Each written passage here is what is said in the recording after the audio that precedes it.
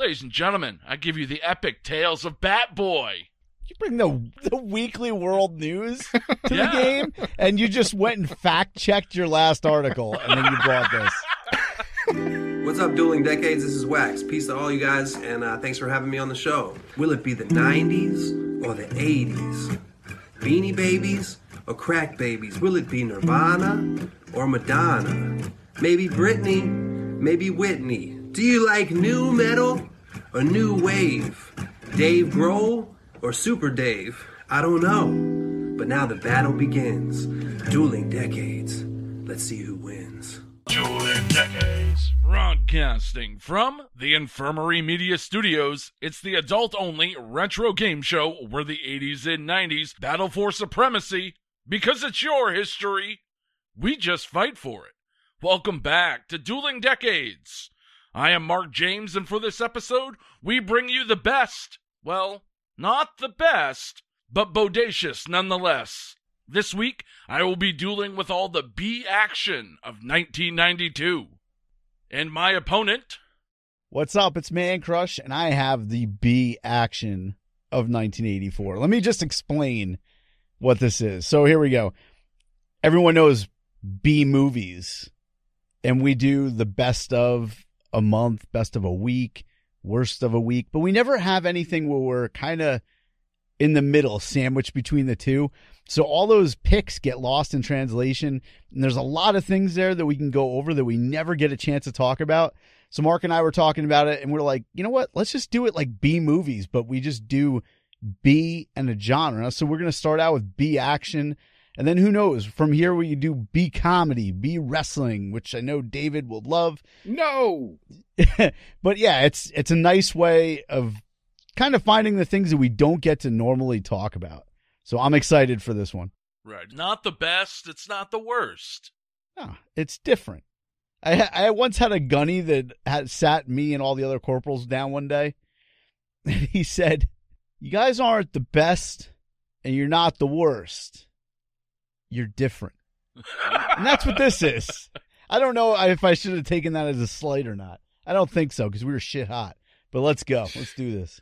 And as always here on our show, we need somebody to adjudicate all of this awesomeness. So he's back, everyone, a fan-favorite judge, and the man who in his high school yearbook was voted most. It's Judge David Schultz. Hey there, everybody. Glad to be back. This is the best BBQ I ever BB2. Whoop, whoop. Ladies and gentlemen, the following contest will be held under Dueling Decades rules. The judges' coin flip shall decide who picks first out of the 5 Dueling Decades categories: movies, television, music, news, and hot products. A judge's ruling will determine who wins each round, allowing the victor to choose the next available category. The first 3 rounds are worth 1 point each, with rounds 4 and 5 worth 2 points apiece. And the winning decade shall be decided by the highest overall score after all 5 rounds. Lock and load, it's time to play Dueling Decades. All right, let's throw it right down to Judge David Schultz for the official toss-off. All right, for the coin flip this time around, with spring training in full swing, I have brought a VHS copy of Major League. Yes. I just watched it the other night. Did you? Comedy classic, pure gold. I love it. One of my all-time favorites. Great movie, great movie. But you know what? Maybe either you or your listeners can kind of help me out with this. I'm noticing on the cover art for the first time the reflection in the baseball's glasses, and I can't make out exactly what it is. You guys have any idea? I don't think I ever noticed that there was a reflection in the glasses. Me neither, not until I actually brought it to the proceedings today. So now I'm very intrigued to find out exactly what it is. So I guess kudos points to anybody who can actually identify what the reflection is reflecting. I don't know what the heck it is. It's just really weird.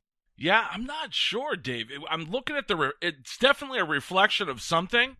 Uh-huh. And you would think it would be a baseball, but it looks like a couple of guys going down a water slide. I was right. I was going to say a luge. You're right. It's luge. It's a luge team. It's the Jamaican bobsled. Yeah, it's a crossover with Cool Runnings. That's what it is. We had no idea. Man. Okay. But anyway, again, if anybody can truly identify that, I would appreciate it. But guys, you have to choose from either the front cover, which has a Studley, Tom Berenger, Charlie Sheen, and Corbin Burnson on it, or the back, which has a shirtless Wesley Snipes. Pick You your always poison. pick the ones with the shirtless dudes on it. What can I say? I got taste. Mark, you pick. I'll take the shirtless Wesley Snipes. Oh, nice. All right. The cover is about to go up in the air like a fly ball. Way back, and it is the front cover. Oh. You lose. All right. Man Crush, you got control of the board. What's our first category? This is tough. It's almost as if we're doing a worst of episode. It's kind of hard to select here because I feel like they're all pretty much even. Let's go ahead. Let's start this off with news. All right, off we go to the news round. All right, here we go. Again, B-Action. So we're going August 5th, 1984. Here's an article out of the Gannett News Service. So this was kind of like the AP. It's all over the fucking place.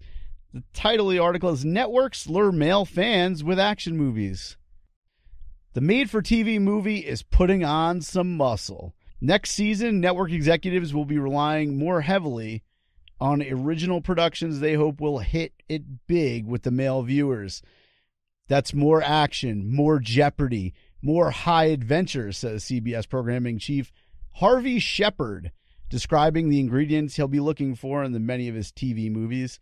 That means less of what he describes as quote-unquote soft stories in relationships and bigger components of action movies. Let me just skip most of this article, and it says all three networks will be using made-for-TV movies and miniseries to attract male viewers. Among the projects, they have Nairobi coming out, which is wild animals in Charlton Heston and a film about Africa poaching. Doesn't sound very action-esque. We got The Gambler Part 3, which is a 4-hour movie sequel. Tom Selleck, Kenny Rogers, and some other people I never heard of. Wet Gold. That just sounds dirty. With Brooke Shields. And it says Brooke Shields wears a bathing suit. That's all I need. That's the whole movie right there. Wet Gold. Las Vegas Hotel Wars with Rock Hudson. Wasn't that a Soul Asylum song? Wet Gold? It's Black Gold. Black okay. gold in a... yeah. Oh, Dave is going to sing this episode. Not that. We Not was that. kidding before. Listen, I will sing later if you want, but I'm definitely not going to waste it on some black gold. And then the last two that they have coming out is Toughest Man in the World, TV movie starring Mr. T. Nice. Of course, right at the height in 1984. Rounding it out with Fatal Vision, Carl Madden, and hard-hitting psychological drama based on an actual murder case. All right, so that's the first news story about this B-Action. But here's the second one. This one, like normally, I don't really like to bring the sadness, but the title just intrigued me so much. And you know how I'm a big fan of like Cannon's ninja movies? Yeah. That I had to bring this one out. All right. So it's October 28th, 1984. The title is Police Say Killer Motivated by Ninja Movie. Okay. All right. Starting good. A man who had been evicted from his home decided to do what he saw in the movie Revenge of the Ninja, which is one of my favorites. And that's dress up as an ancient Oriental warrior and stalk the woman he felt had wronged him, killing her, a friend, and himself, police said this Saturday. When officials found the body of Gregory 24 Friday night, he was armed with an Uzi submachine gun, 2 crossbows, a .45 caliber automatic pistol, 3 Oriental, I love how they use Oriental still in 1984, 3 Oriental battle stars, and he was also dressed in full ninja regalia, complete with a black mask, and his face was also painted black. And it just goes on and on, kind of talking about the scene a little bit.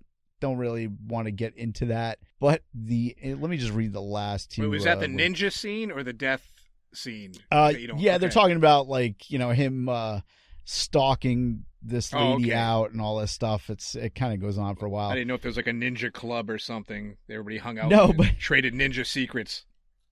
It says the police corporal Gary Smith said investigators are still trying to find out how he obtained the weapons. Because seriously, where do you get a fucking Uzi from? And the ninja costume and battle stars are obtainable through mail order catalogs, he said.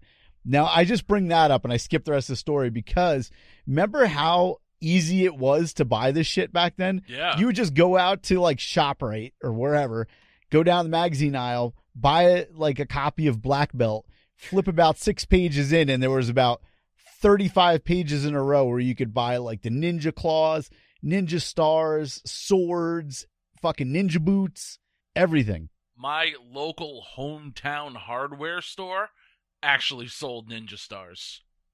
Wow. Yeah. And they were right next to the BB gun stuff. Damn, it was never that easily accessible, but I remember this kid when I was in first grade. His name was Kyle Nash. His parents ordered him ninja stars, and he brought them to school. Oh. Yeah. And what does this guy do? We go out to recess. He brings them out in his pocket, and they like tore a hole in his pants. So he takes one of them out and tries to throw it. There's like trees around where our like recess area was. And he tried to throw it at a tree. Totally gone. Like fucking. Oh, yeah. You remember they would never throw like they did in the movies. They always had that curve to it. Yep. Like kind of like the way I hit a golf ball. And it just fucking was gone. And then he tried to do it with the other two. Lost all three of them.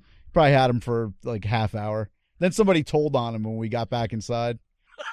They're like, good luck. I didn't have them. Yeah. Good luck finding them. Dicks. Yeah, that's those are my two stories. So we had the networks trying to bring some action to the network and some action movies made by themselves, and the killer that was motivated by Revenge of the Ninja, the canon classic. Nice. Pretty solid, Man Crush. Don't know how I'm going to compete with that. I took a slightly different approach to news. What I wanted to do with my news is I found actual news stories that I think could have been in some B-Action movies. So, for my first one, let's take a look at the Darwin Awards. Those are always pretty good. Some action movie worthy happened in that. So I looked in 1992 Darwin Awards. Ken Charles, 47 years old, accidentally shot himself to death in December in Newton, North Carolina, when awakening from the sound of a telephone ringing beside his bed. He reached for the phone, but he grabbed instead a Smith & Wesson .38 Special, which discharged when he drew it to his ear. Ooh. Ouch. I do not feel bad about bringing the sadness now with you bringing that. Jeez. Now, see, at first I'm like, oh, this is nuts. There's no way that this is true. So I go over to my good friends at newspapers.com, and I research, by the name, the date, everything. No articles anywhere to be found written about this. You would think that's such a strange news story. But then I found the Charlotte Observer, dated December 21st, 1992, in the obituaries section. Mr. Ken Charles, 47 years old, from Hickory Springs. He was a plant manager. Died December 19th, 1992. At Chautauqua Memorial Hospital from injuries sustained in an accident. Ooh. So, yeah, I actually found the awful. gentleman's obituary in the newspapers. So that is a true story. We fact-checked the Darwin Awards. Yeah, you cannot answer your Smith & Wesson. Wait, where did he die? He died in Chumbawamba? Yes. He got knocked down? He didn't get back up again? So that's my first news story. A guy answers the Smith & Wesson. You'd definitely see something like that in a cheesy B-Action film. So yeah, I had to bring a little bit of the sadness at least. So for my second news story, man, this character, I am surprised that we have never got an action film based on this character, who debuted in the Weekly World News in 1992. Ladies and gentlemen, I give you the epic tales of Bat Boy. You bring the Weekly World News to Yeah. the game, and you just went and fact-checked your last article, and then you brought this. Jesus So for my Christ. second one, I give you the Bat Boy from the Weekly World News. Now, I used to follow the exploits of Bat Boy all the time. He was found in a cave in West Virginia by some scientists Dick Culpa and writer Bob Lind created Bat Boy for the Weekly World News. He debuted as a cover story on June 23rd, 1992, with a mocked-up photo that was kind of like I'm sure everybody has seen Bat Boy before. It's a baby and a bat with like Vulcan ears and teeth, and he's kind of got a screaming face. This became the tabloid's de facto mascot and kind of became the mascot for all of fake tabloid media. Now, if you follow the exploits of Bat Boy, he was captured, and then he escaped, stole a car, got away. There was a high-speed chase to track him down. Every time someone wanted to meet or see Bat Boy, oddly enough, he seemed to escape, and they had to have a hunt to find Bat Boy again. So how this never made it to a B movie, I don't know, but it did make it to a B musical. An off-Broadway musical called Bat Boy the Musical was produced. So I still hold hopes of getting a Bat Boy action movie. I'm kind of picturing a mix between Mac and Me and The Fugitive. So that's what I got for my news. Oh, my God. Answering a Smith & Wesson 38 special in the middle of the night and the debut of Bat Boy in the Weekly World News. Oh, Good gosh. Lord. Good thing you fact-checked. You said scientists were in West Virginia. That completely ruined the entire story. Yeah, that's the thing, Dr. Ron Dillon, he discovered him in West Virginia in Hellhole Cave. These are the supposed origins of Hellboy. Or Bat Boy. These are the supposed origins of Bat Boy. So, yeah, that's what I had for my news stories. Off to Dave Schultz for the ruling for the news round. Okay. I still have tears in my eyes from your explanation of Bat Boy. Like, he's doing car chases, he's escaping, he eludes everybody. That's wonderful. Not too bad for a 10-year-old. Yeah, true. Now, guys, I'm looking at this category a little bit differently because, as you said, it's not directly tied into B-movies per se, but you're both kind of looking at storylines that could potentially be their own. So let's see. 84, we had the interest in TV action movies, trying to cause a death to the Hallmark Channel before it even begins. And I will say this, I think it could have had a true winner there if they had Kenny Rogers starring in Wet Gold. That's something. With Brooke Shields? She's irrelevant at this point. You just have to have Kenny Rogers in the title, and I think they would have had a definite big-time hit on their hands there. Revenge of the Ninja. I would like to say, if you ever think life should imitate art, ignore that and choose Revenge of the Nerds instead. True that. I think that's I a don't know. bit safer. Not in 2020. Not in 2020. There's a bit too much grape going on in that movie. Great. Well, it's better than Brooke Shields and Kenny Rogers, and you got to know when to hold her in a bikini. And you better know when to fold her. Well, I think in 84, she's over 18 by 84. Fact check that. It doesn't really matter because Kenny Rogers was way over 18. Yeah, it doesn't matter. 92, we got the 47-year-old guy from Chumbawamba who shot himself with the Smith & Wesson, which just proves that the Sports Illustrated football phone could potentially save lives. So people, he should have subscribed. That's for darn sure. The Bat Boy thing, man, I just can't get over the fucking face.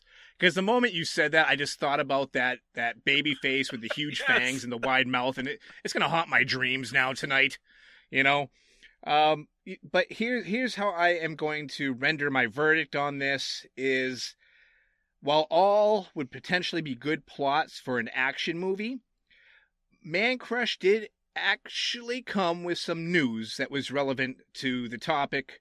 Despite all the laughs I just had, and I nearly pissed my pants over Bat Boy, Man Crush, you're going to take this round. Woo! Yeah, and it's not just so for everybody out there and for Dave, for you as well, it's not B-Action movies. It's just B-Action. So that everything is action related. It's just not the best action, and it's not the worst action. It's just kind of in the middle. All right, so did not think I was going to take that one. No, so Man Crush, you're up 1-0. You have control of the board.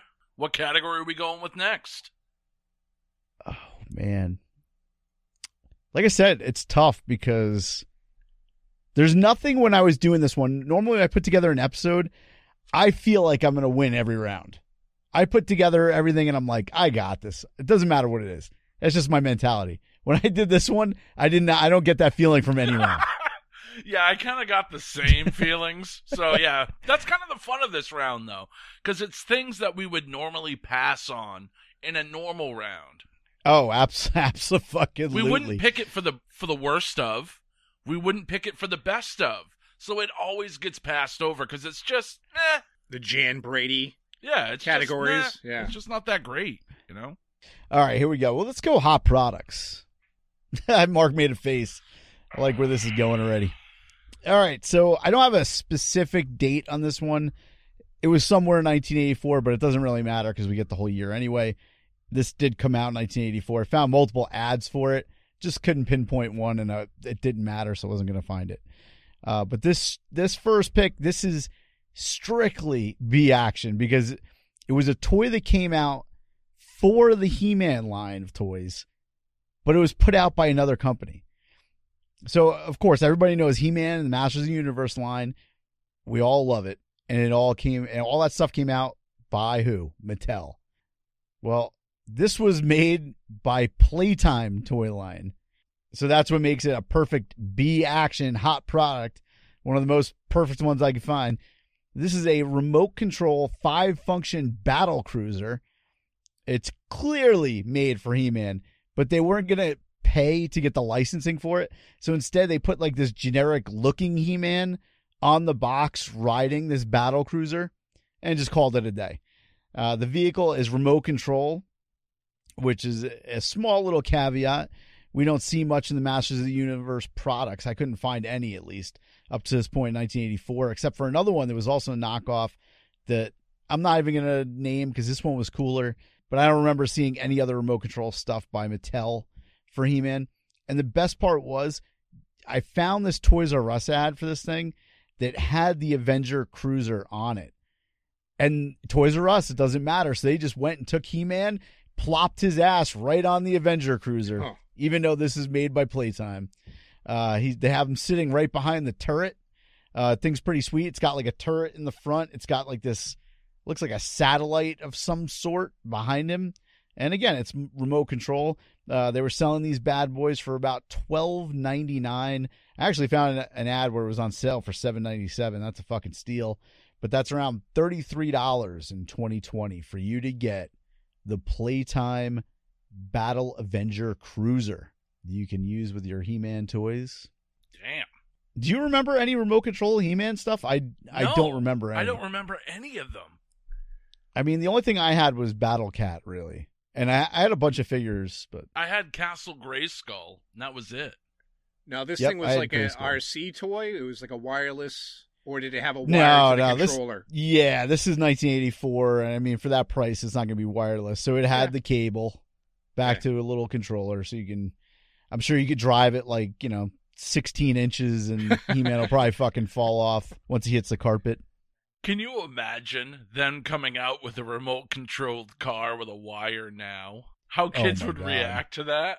They'd be like, what the fuck is this? Do I have to follow this fucking thing?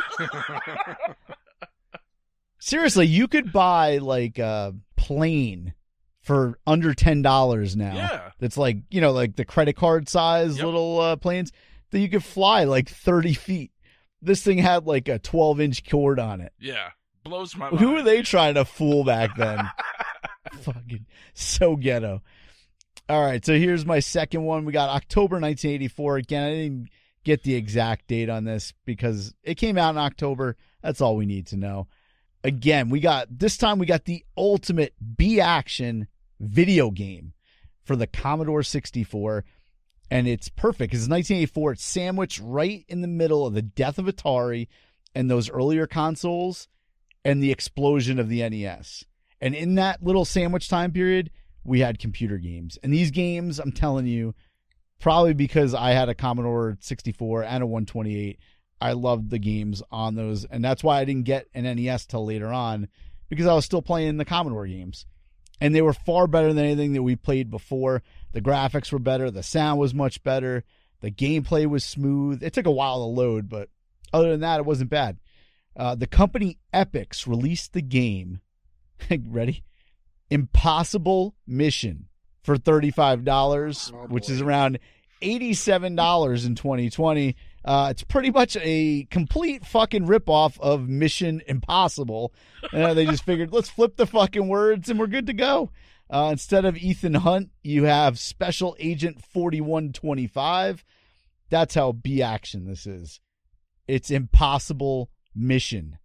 And you know what? I played this game growing up. I had it.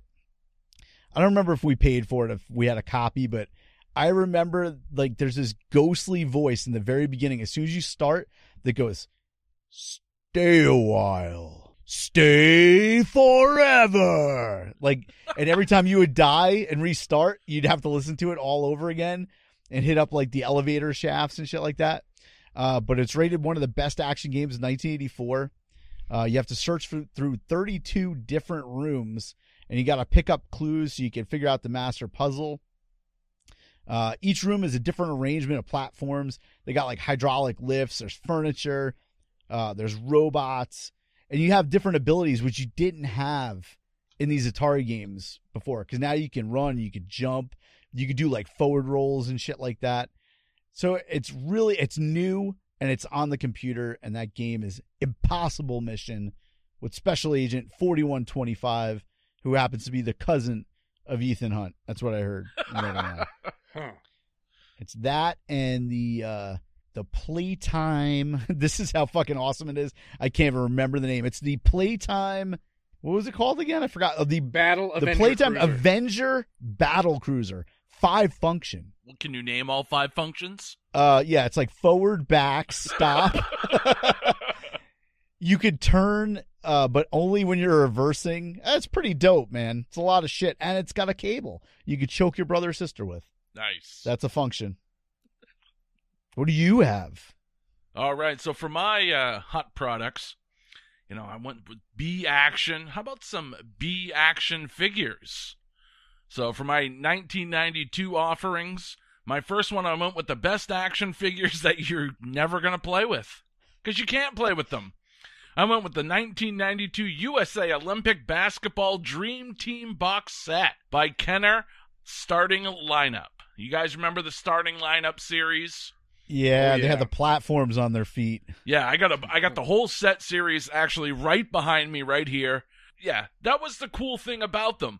They looked fantastic, but you could not play with them. Supposedly they are posable, but I can tell you from experience, if you move them in any way, shape, or form, they topple right over because they are not balanced. The Starting Lineup USA 1992 Dream Team set included Magic Johnson, Karl Malone, Scottie Pippen, Charles Barkley, Patrick Ewing, John Stockton, David Robinson, Chris Mullin, Michael Jordan, and Larry Bird. It was a extremely hot and rare set, as they did only make it for that 1 year for 1992.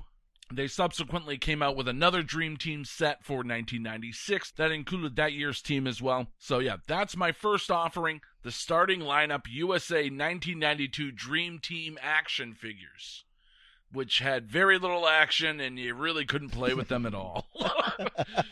And they barely stood up on their own. Right. So, I mean, you can call them B-Action figures if you want, but, I think they're pretty cool, even though you can just look at them. Like, now it doesn't sound weird because everybody collects toys and you leave it in the box, you put it up on the shelves. Yep. When we were kids, you get it, you rip it out of the box, throw the box away, and then you want to play with it. Well, Michael Jordan's not going to have a great battle with He-Man, I can tell you that. He's just going to topple right over, and yeah, it's going to suck. So, speaking of toys that suck, let's go to my next offering. Now, you're going to talk about knockoff toys. This toy knocked off 2 extremely popular lines. You had G.I. Joes and Trolls.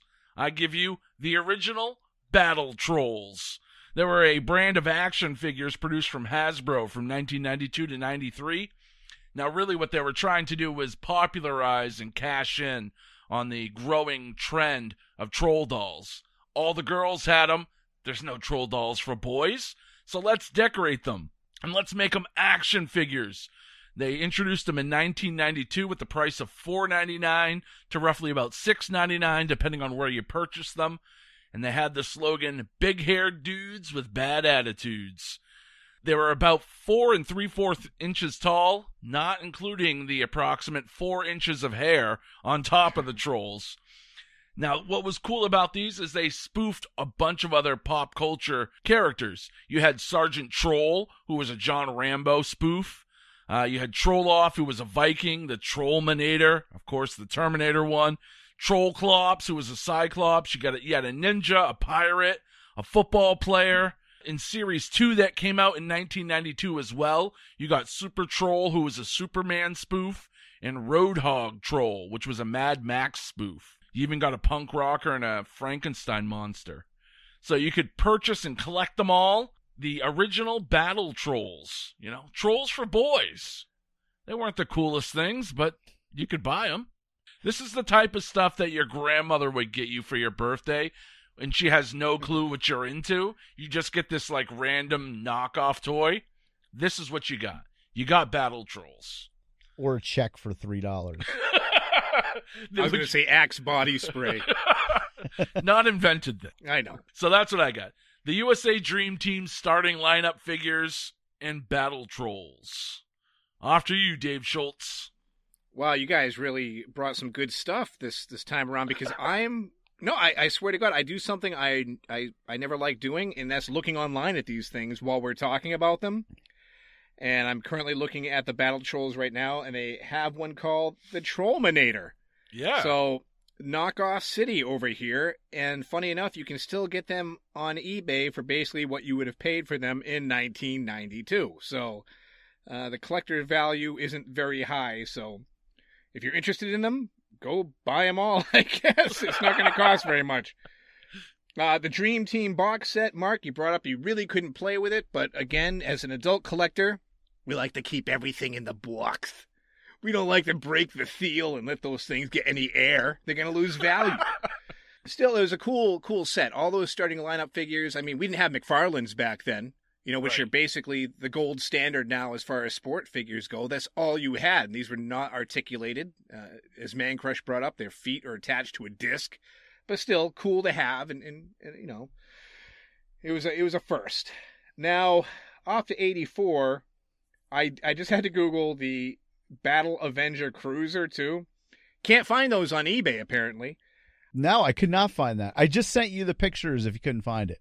No, I did. I found one. Oh, okay. And it's on a independent website, broken, for sale for $8.99. Of course, busted. But what impressed me was that cord looks a lot longer than what we assumed it would be. So you did actually have a little room to play with there. Not a ton, but still more than I thought. I like the fact that being not licensed to He-Man, how it was specifically designed for He-Man, kind of like giving that big fuck you to Mattel. Yeah, for Just being sure. like, hey, you know what? We can't have He-Man. We're going to create its accessories. And then Impossible Mission.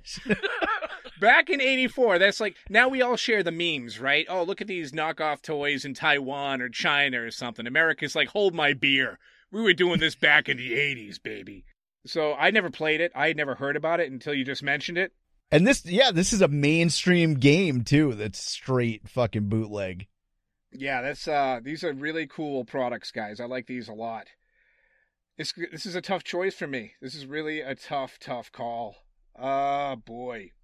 Where's my copy of Major League? I might have to flip that again and choose the shirtless Wesley Snipes. But you know what? I think, and this is just a personal thing, okay? I'm not relying it on facts or price points or anything like that. But for some reason, those Battle Trolls called out to me, man. I'm tempted to go on eBay right now and buy a couple of those little sons of bitches because, again, they're so affordable and it'd be a fun little thing to put on my shelf next to my toys in my boxes. So, you know what, Mark? You win, baby. Oh, wow. Battle Trolls. It did it for you. All right, so for our next category, you know what? Let's do some television. Some B-Action television. This was actually the easiest category for me to find because as soon as I thought of B-Action, these two shows popped into my brain, and I'm like, oh man, what year did they come out? They both came out in 1992.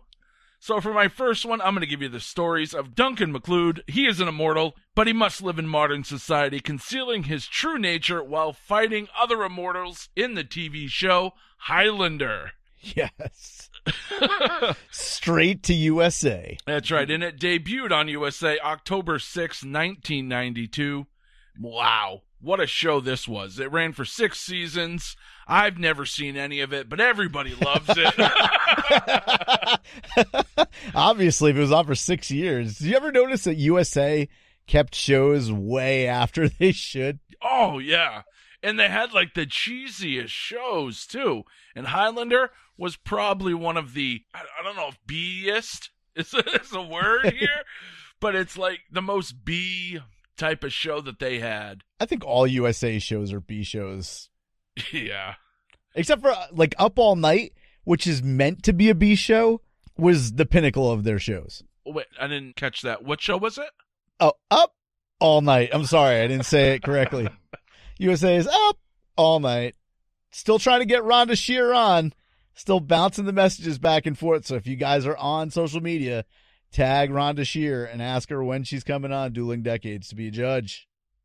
All right, so yeah, Highlander the series, I'm sure everybody's familiar with this as we've seen it a bunch of times in reruns. You know, Christopher Lambert originally was asked to be part of it, but he wanted $50,000 just to appear in the pilot. But yeah, check out Highlander the series. If you're a fan in the original movies, you know, maybe you'll like this one. I don't know. It really doesn't hold up to the movies. I do not know one person that ever watched Highlander. Series. I know a lot of people who talk about watching Highlander. I know a guy who did, and his main dietary substance or what he lived off of was Pringles. So that goes to show you what kind of people were watching it. Mark, do you know how many episodes it ran for? Because a lot of those USA shows, like you said, 6 seasons is a lot. But even then, one season for them would be like 20, 30 episodes. They really jammed them, full. So, like Swamp Thing, for example. Swamp Thing, I think, ran on USA for 3 seasons or 4 seasons maybe. But, I mean, there's something like 76 episodes. It's How many insane. actually made it to television? All of them. It actually has 119 episodes. Wow. Yeah. Wow. You get your bang for your buck on that one. Way more than I am ever going to sit down and watch. True. It's no Pacific Blue. All right, well, for my next show, this is about the most B action you can get on television in the 90s. 1992, we saw the debut of Renegade. Now, if you've never treated yourself to an episode of Renegade, you need to do so. The series stars Lorenzo Lamas as Reno Raines, who is a police officer who was framed for a murder he didn't commit. Sounds like every 80s and 90s TV show here. He then joins forces with the bounty hunter that was sent to track him down, but he saves the bounty hunter's life. So the bounty hunter's like, man, this is actually a pretty good dude. So they team up, and of course that bounty hunter was the star of the show, in my opinion, and that was Bobby Six Killer. Yes. Yeah, way cooler than Lorenzo Lamas' character. You know what always bothered me? His bike was not that badass. Like, anytime I see a motorcycle that has, like, those skinny tires on it, Yeah. it's like, dude, you're driving, like, a Kawasaki or something. Like, it doesn't look that cool. Then you got, like, one of them Baja sweaters hanging over the side of it.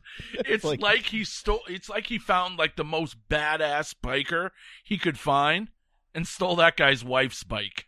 Is this your kid's bike? Taking it. So that's what I got. Highlander and Renegade. Can't get more B action than that. Man Crush, what do you got, man? All right, sweet. Let's go to January 22nd, 1984. And here's an awesome Cold War era TV show about a supersonic stealth helicopter that has a name. The series starred Jan Michael Vincent and Ernest Borgnine. And I think Ernest has come up like a couple times in the last couple months. They were flying around in missions for The Firm. And this one lasted for 3 seasons and 55 episodes before getting canceled and picked up for 1 season on USA. Yes. Where they completely put a different cast in for the 4th season. Typical USA fashion, way before the 90s USA stuff.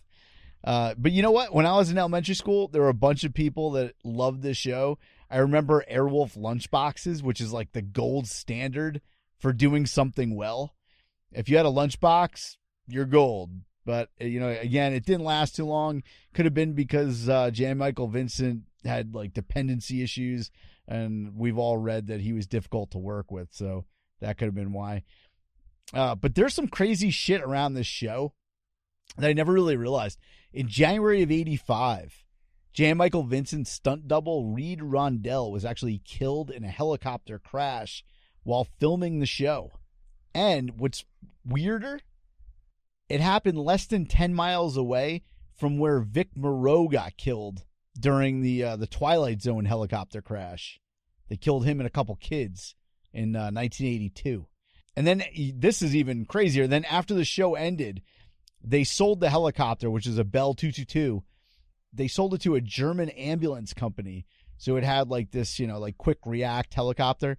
Well, on June 6, 1992, it crashed during a thunderstorm and killed all 3 people on board. Damn. That's some shit, man. And then, of course, like Jan Michael Vincent died last year, and they waited like an entire month to even announce that he was dead. It's just some weird shit that surrounded Airwolf as a whole. I blame USA. All right, so let's go on to my second pick, September 10th, 1984. Again, I'm picking an 84, and this year we had juggernauts that hit the market. We were talking about this before the episode. So, of course, 1984, I could have picked Transformers. But for this game, I can't pick those guys. So I'm going to go with something close, something that I actually was a big fan of, and something that I dropped directly on my fucking big toe as a child. And that was Voltron, Defender of the Universe, which was adapted, of course, from the Japanese Beast King Go Lion. Voltron was syndicated. It was probably on fucking USA. And it was, actually, it was one of my favorite cartoons growing up. I didn't watch many cartoons, but Voltron I loved. It's basically Power Rangers in the U.S. Before Power Rangers in the U.S. Because you had 5 pilots, each of whom controls a robotic lion. And every time they're getting their ass kicked by the bad guy, all 5 robots join together and they create Voltron. Which I never understood as a child because I was like, why wouldn't you just go into the fight and join together and become Voltron from the beginning and just kick the shit out of the guy? Yeah, why wouldn't you just show up as Voltron? I never fucking understood that, but they did the same thing on Power Rangers too. Just fucking join together. You could do it. What the fuck? It's foreplay. It's so stupid. So I actually had these. I actually liked these over my GoBots as toys. They were pretty awesome. They're all connected to form Voltron. So as you can imagine, it was pretty heavy when you put all 5 together. And I want to say there was even made out of some kind of metal on the back, like where the colors were. So anyways, one day I picked up Voltron by the head. Oh, no. And the 4 other lions started to fall. And if you know me, I'm super meticulous about like everything I own, if that's toys or like my cell phone or anything. I don't like scratches. I like to keep everything in perfect condition. So as this thing started to fall, I instinctively kicked my foot out to break the fall, and all 4 of them just fell directly on my big toe. And it I don't remember if it cracked my toenail in half. I remember losing my toenail after a couple weeks. My toe was bleeding. I'll never forget that. So thank you, Voltron, for that. Voltron hung around for 124 original episodes and actually came back in 2016 as a Netflix quote-unquote original because they put that shit on every show on Netflix now. And that lasted for a couple seasons. So yeah, that's where I'm coming with. Airwolf and Voltron, Defender of the Universe. Solid. All right, let's see what Judge Dave Schultz has to say for the judgment for the television round.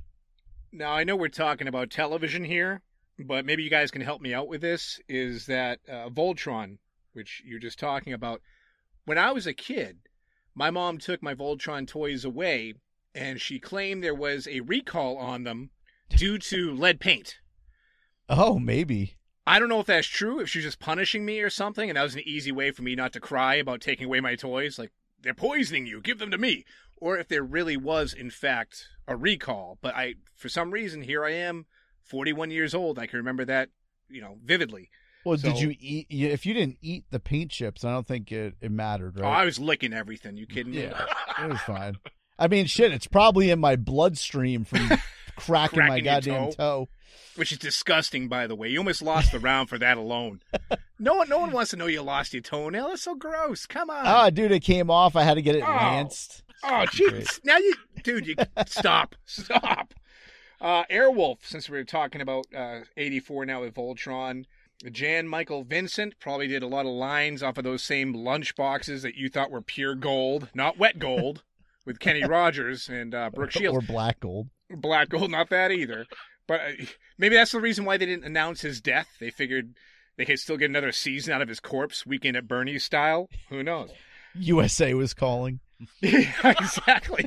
Can we just prop him up a little bit, Can we get him back? I think he actually lost a limb too. Like at one point, like We'll just add it in post. yeah, he like lost an CGI. arm or a leg or some shit. Damn. We'll have to check that out along with the lead paint and Voltron. Limbs and lead.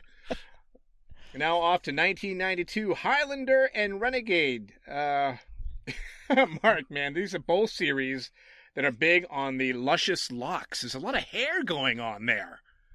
And I am follically challenged, so I am envious and jealous of both these series and their stars running around with all those lion manes looking fantastic. But let me tell you, Highlander, again, I never watched an episode of that. You guys are familiar with Renegade. I remember Lorenzo Lamas, it being on, but I wasn't really into that at that point in my life, so it's not something I watch either.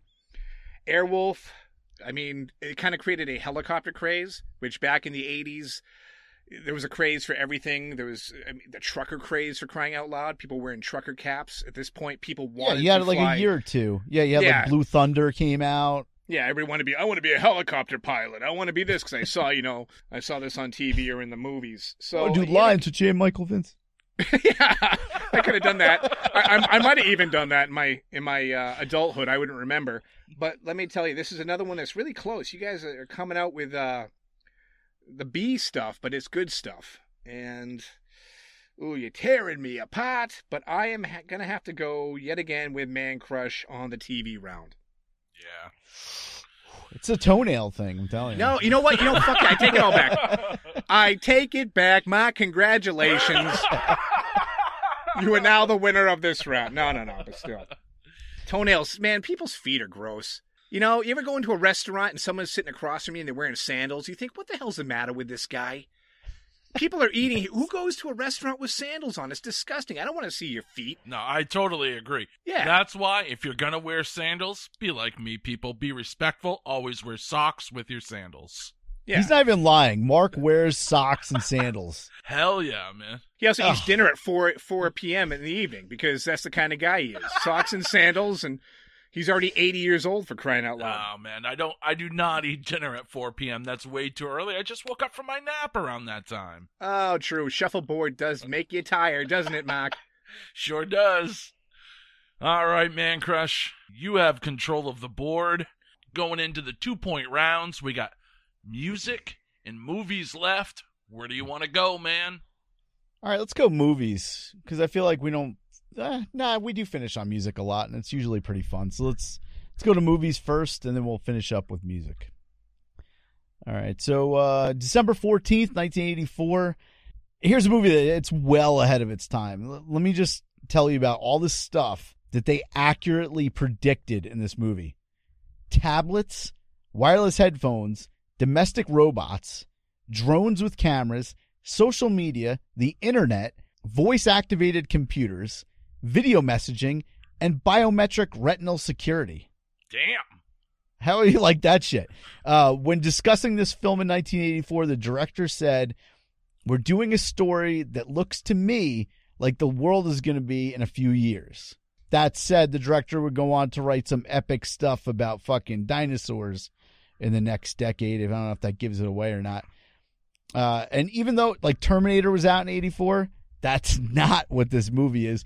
This particular movie brought in around $7 million in the box office, around $18 million in 2020. It's one of those movies that I recall way more for the aftermarket success. You either rented this one or you saw it on cable because it was literally on HBO every damn weekend. When you're thinking about celebrities, there's usually some physical attributes that stand out from anyone else, and you always associate that attribute with that celebrity. So this movie, it stars arguably the two biggest in two different categories. You have arguably the best mustache in the past 40 years, and maybe the most famous tongue in the last 40 years. Do you guys know what the movie is? No, at first I thought you were going to say like Cannonball Run 2 or something. No. Vomit all over my microphone, but then you said the tongue, and I'm like, Dom DeLuise didn't really have a good tongue. I don't remember Gene Simmons in that movie. I beg to differ. Dom DeLuise had a great tongue, man. Don't ask how I know that. It was fat, not long. But this guy, it's actually his feature acting debut. He was in another movie in the 70s, but it was total shit, and I wouldn't call that a feature debut. But if you guessed it, Mark knows it, and it's Michael Crichton's Runaway. And as a kid, I actually never understood the name. I think it just went over my head. But it actually refers to the malfunctioning robots that can physically threaten people or property, and those are known as runaways. And I think as a kid watching this movie, I just never got that because I was so enamored by that mustache that Tom Selleck had in this movie. And that, of course, is the guy that I'm talking about. It's Tom Selleck, the bad guy, Gene Simmons.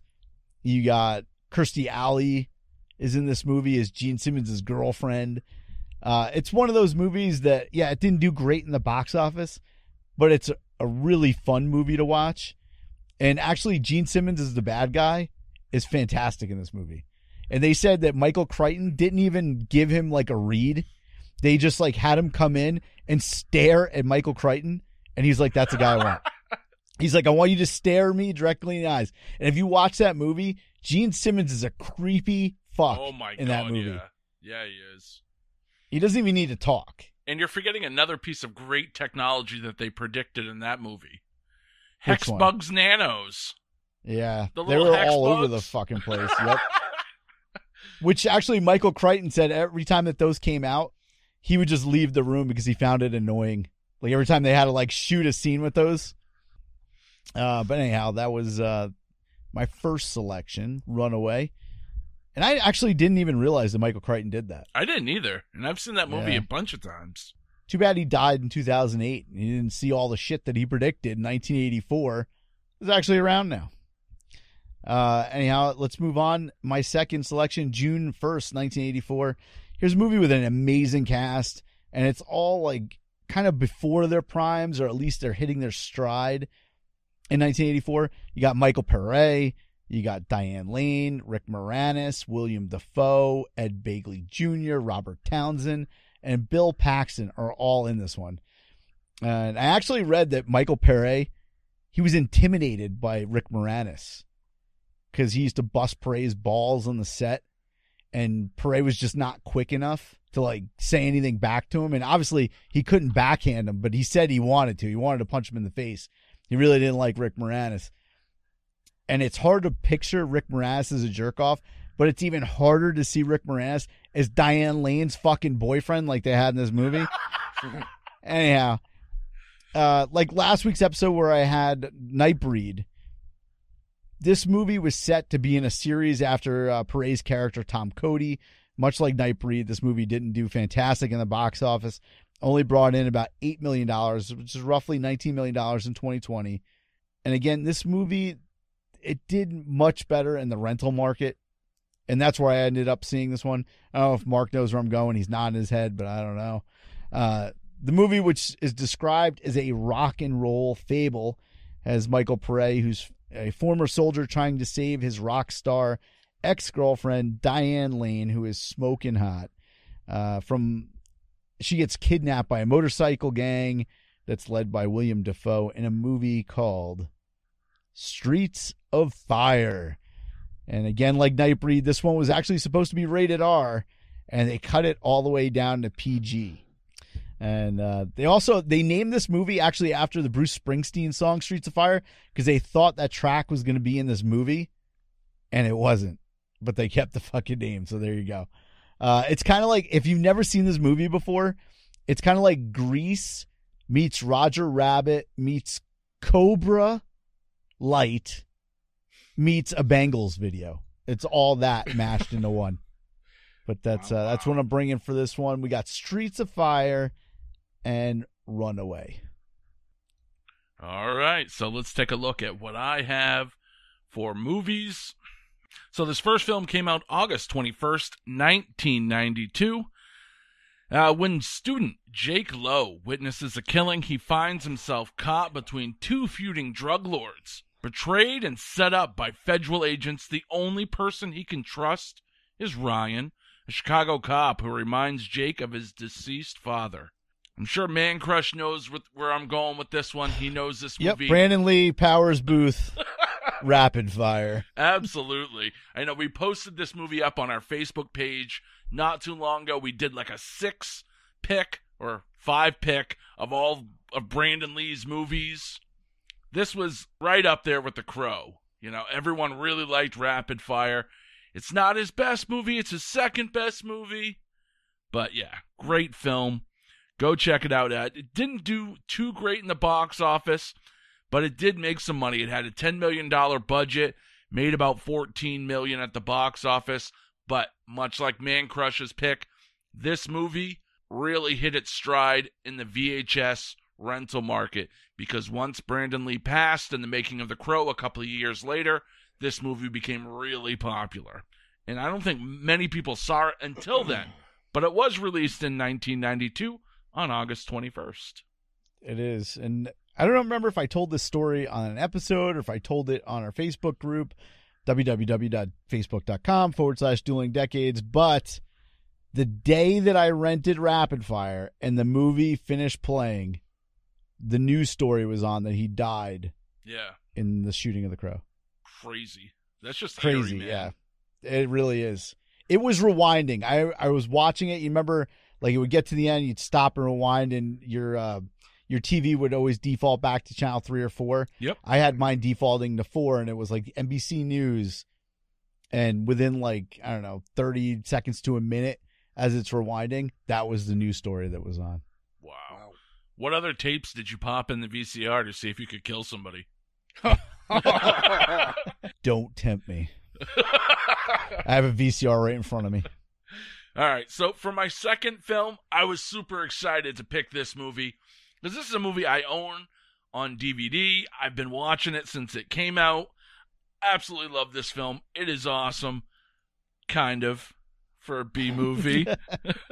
But it has an absolutely great cast, and there's a little bit of controversy behind it, so we'll get to that. But this movie was loosely based on one of the great action films of all time. The Treasure of the Sierra Madre came out in 1948. Just an absolute classic. Now, this movie was originally called The Looters. You guys familiar with this at all? They had to change the name, though, in 1992 because of the LA riots. The film got delayed for a little while, and then they renamed it to Trespass. This is Trespass with Bill Paxton, Ice-T, William Sadler, Ice Cube, Art Evans, Bruce DeYoung. It is just a fantastic movie. Yeah, two firemen in a burning building get a treasure map. They find some stolen church gold, but it's in this warehouse. And then there's these rival gang members. There are horrible drug deals going on. The gang members end up meeting up with these two firemen as they're going through the whole building trying to find this treasure. And then the gang members find out, wait a minute, these white guys are looking for some treasure. So they try to find the treasure too. The original script actually had the whole movie being set during like a snowstorm, which after hearing that would have added a whole nother element to the movie. But it's got some really great performances by Bill Paxton and Ice-T. When director Walter Hill actually cast them for the movie, he actually let them kind of ad-lib a lot of their dialogue so it would seem more authentic to how their characters would talk. So if you've never seen Trespass, go out and check it out. Very solid movie. Can't go wrong with Trespass, man. Had an absolutely killer soundtrack, too. Ice-T and Ice Cube teamed up for the title track, Trespass. Also had Sir Mix-a-Lot, The Black Sheep, AMG Gangstar was on this as well. But yeah, so Trespass, that's my second offering. December 25th, 1992. And my first one was Rapid Fire, August 21st of 92. You know what? You sent me that picture of Diane Lane, and it's fantastic. Thank you very much. And you're talking about casting, so it just made me think of this. When they casted Diane Lane for this movie, she was actually supposed to be a 28-year-old, and they wanted somebody else. I forgot who they wanted, but they couldn't get her. So somebody was like, well, why don't you do Diane Lane? Because she was, she's going to be in The Outsiders, and she's got another movie coming out. Well, at the time, she was only 18 years old. So the director didn't want her in the movie. And then he auditioned her, and she ended up getting more scenes in the movie because he thought she was so fantastic. And looking at this picture that you just sent me of Diane Lane, I can see why they had Diane Lane in this movie. Anywho, over to David Schultz for the ruling. Okie dokie, Smokey. All right, now I'm thinking here. Let's talk about 1992 first. The selections that Mark made here, right? Now we're looking at movies that weren't really top shelf or top flight films. So I'm looking at your picks. I'm like, okay, they're not bad, but I think there's some out there that might even be better that you could have chose that I think would have maybe excited me as a judge a little bit more. Like maybe Stop or My Mom Will Shoot. Would that have qualified? That's a 92 film, right? Yeah, see, I looked at that one, but I don't know if I'm going to consider that B-Action, though. It has Stallone in it and Estelle Getty, who are two huge stars, and that was big blockbuster, major wide release. So I don't know if I considered that B, so I kind of took a pass on that one. All right, I'm going to stab you with another one. How about Army of Darkness? Yeah. Huh? Yeah. You didn't pick Army of Darkness? I said it first in my Massachusetts accent. Let me say it clearly now for everybody else out there in the free world. Army of Darkness. Yeah, see, I'm going to go more on B-Horror on that one. Oh, come on. Jeez Louise. It's kind of a mix. Yeah, it kind of is. It's B-Horror, B-Action, B-Comedy all rolled into one.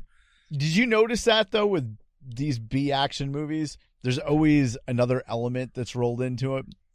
Like when it's not top flight, yeah, they got to roll something. They got to throw a little sci-fi, throw a little drama, throw a little crime. Like you can't just have action. Especially with some of these movies, they got to put a little element of everything. Yeah, like I rewatched Trespass today, and as weird as it sounds, that movie kind of holds up. It's the story-wise is real basic. They could remake that with any cast. It just so happens that they went with the topical actors that were hot at the time, and then, of course, you get Ice-T and Ice Cube in 1992. Doesn't hurt to stick them in anything.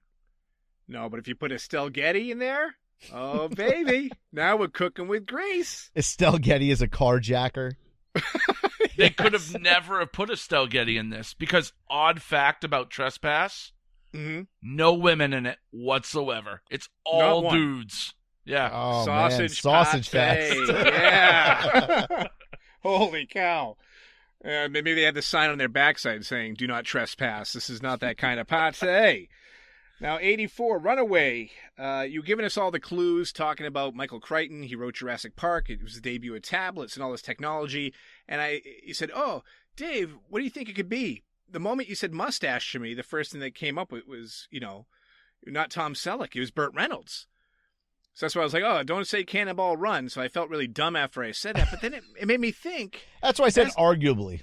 I was going to say that it leads to a debate there. Who actually had the best mustache? Was it Selleck or was it Reynolds? We actually put that up on our Facebook page, and Selleck defeated Reynolds. Oh, bullshit. Quite substantially. Well, because you got to figure Burt Reynolds is bigger in the 70s than he is in the 80s. And our page is pretty much 80s and 90s. So that's why. Okay, so it was picked by decade, not by actual length. Well, it's picked by the 38,000 people that. Yeah, I understand, but the follow criteria. the I think, but the criteria. What I was going to say, the length, the thickness, the the luster of the stash was not really a consideration. It was like, well, that mustache wasn't rocking as much in the '80s as this one was, so we got to pick this one, right? Yeah. See, I always go a totally different direction on that.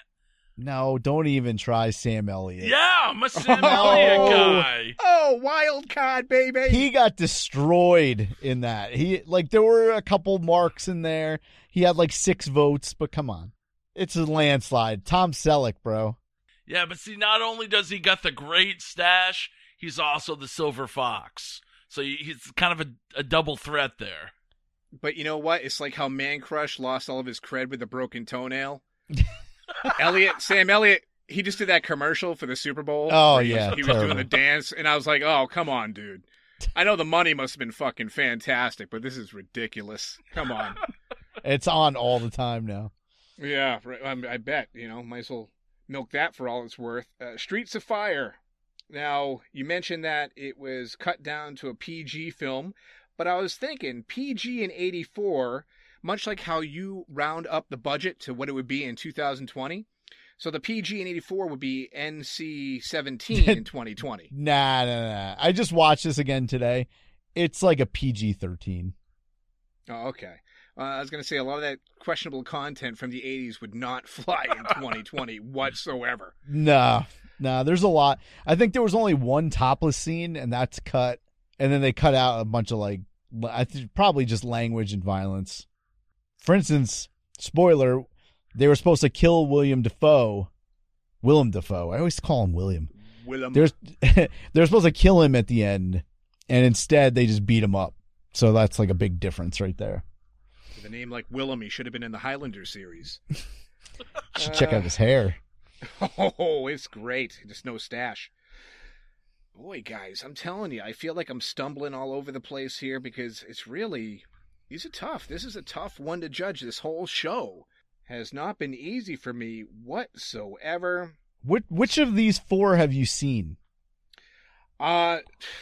Recently, none of them. Rapid Fire, never seen it. Runaway, never seen it. I've seen Streets of Fire and I've seen Trespass. So you're both equal as far as my viewing pleasure went.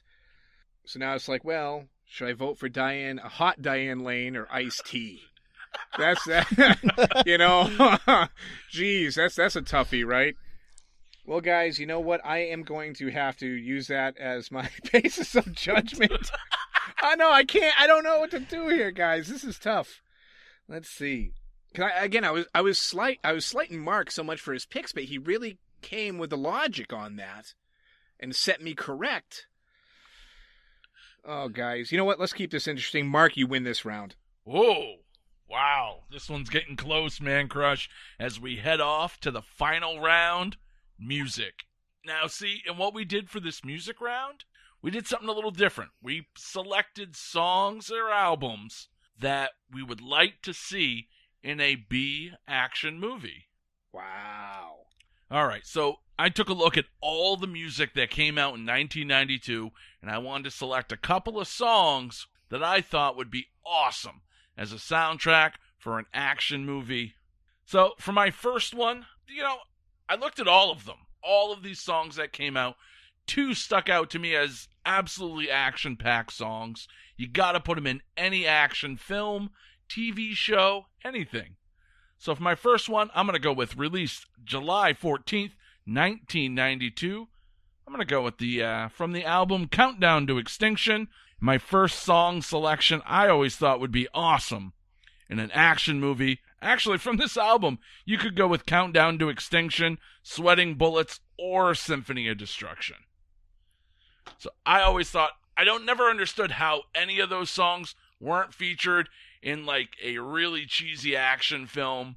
Montage sequence would have been awesome. So that's my first one, Megadeth, Countdown to Extinction, released July 14th, 1992. My second album and or song was also an album that, much like my first one, Countdown to Extinction, went 2 times platinum. Now, when you think of an action movie, and you have a good fighting sequence. There's no song out there that makes you want to punch a motherfucker in the face more than some Pantera. So I had to go with Walk from Pantera off Vulgar Display of Power. Just a fantastic song. It really gets the blood pumping and would be awesome in any type of B-action movie. Maybe like as they're walking up to fight each other. Just kind of builds the tension. So those are my 2 selections for the music round. Vulgar Display of Power and Countdown to Extinction. Over to you, Man Crush. What do you got for the music round? All right, so when we did this, I was under the impression we were only picking a song. So I didn't pick any albums. These are 2 singles. Technically, I did pick Technically, you did the same. off the Okay. albums, but... Right. Okay, so I just picked songs. And the first one I have is April 13th, 1984. This is on my 6th birthday. We got the single release of the ultimate B-Action song of all time. I'm giving it that title because the song is literally plug-and-play track for any action movie in the 80s and beyond. The song was originally written for the 1984 Kevin Bacon classic Footloose, but it's also been used on 8 other soundtracks, including 2 animated movies from 2019.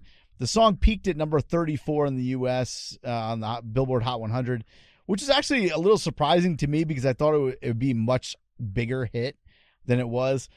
Although it is this lady's second most played song on her Spotify with 146 million plays. The song was also used in the 1984 TV show Cover Up, and I don't know if you guys are familiar with that one. I used to watch this with my mom on Lifetime because it was on TV, but it was only on for 1 season. I was gonna say, it sounds like something that would have been on USA. No, it was actually it was a real show. It was like on a network. I think it was NBC, it was CBS maybe, and it was only on for 1 season, and that's because the star of the series, John Eric Hexum, he killed himself with a prop gun accidentally. Did he answer it? No, he was playing around with this prop gun, and before handing it back to the special effects guy, he put it to his temple and said, "Oh well, what the hell?" Like just playing around, and pulled the trigger. Well, the blank waddling ended up shattering this dude's skull, and he died a few days later. Oh, damn. damn. He was supposed to be the star of the series. He was like a model and all this stuff. He only lasted 7 episodes, and then they replaced him with Anthony Hamilton for the rest of the first season, but the rest of the cast was all fucked up, so they just kind of got rid of it after that first season. And interestingly, Anthony Hamilton ended up dying of AIDS in the 90s.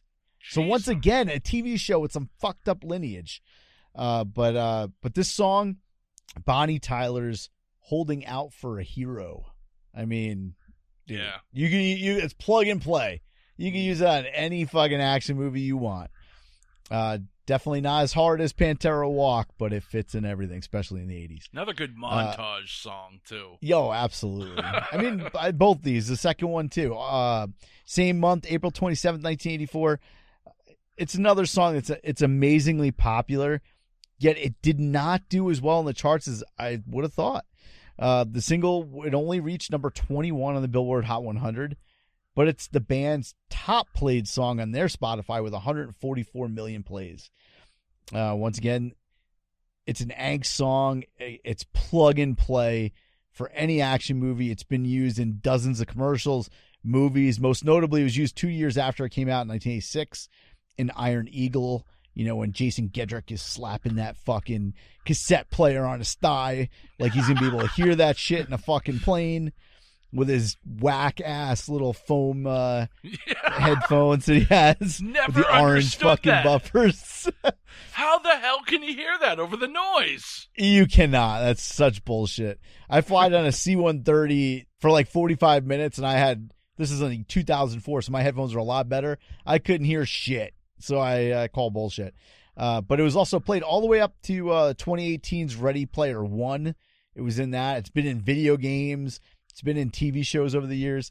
Lead singer of this one, Dee Snider, says that the song is the mighty anthem for anyone lashing out an authority figure and ready to put up a fight. The song I'm talking about here, We're Not Gonna Take It. And obviously the band here, Twisted Sister. So we got Twisted Sister, We're Not Gonna Take It, and Bonnie Tyler, Holding Out for a Hero.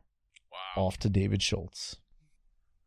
Okay, you guys came at me from two different angles with this category. Mark notably saying songs that he thought would be perfect for the film, albums, really. Well, Walk, you said Pantera Walk, which was a single. Technically, I selected songs, but then I mentioned what albums they were from because there were so many good songs from that album that would have fit. But really, my picks were Walk and Countdown to Extinction. Right. Well, interestingly enough, Megadeth, it's not directly from the album, but it's from that era since it came out a year later. But they had a track, Angry Again, which was on the last Action Hero soundtrack. That's right. Yeah. So they were of like mind with you, my friend. They were like, let's get Megadeth up in this motherfucker right now. Crank out the jams.